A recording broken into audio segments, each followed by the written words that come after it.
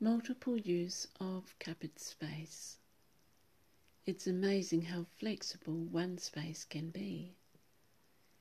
The main linen cupboard opposite the bathroom is all that remains of what used to be a hallway. It backs onto a single wardrobe in the front bedroom. I had a double wardrobe built in the front room because the single was more like a broom cupboard. The linen cupboard has been used for linen, but as there are two linen cupboards, the other one, which is bigger, now has the towels and sheets and other household linen.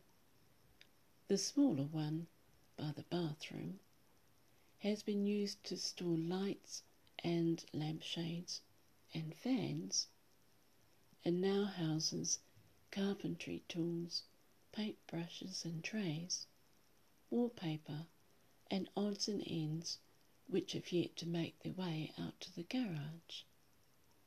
Together, the single wardrobe and original linen cupboard could make a good-sized storage room if I blocked off the wardrobe in the front room, took out the wall in between, and made the entry from the old hallway.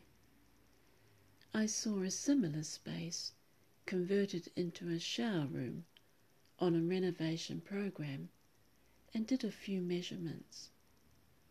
The plumbing would need to be done, but it is quite doable and shows how many different uses can be found for a big old linen cupboard.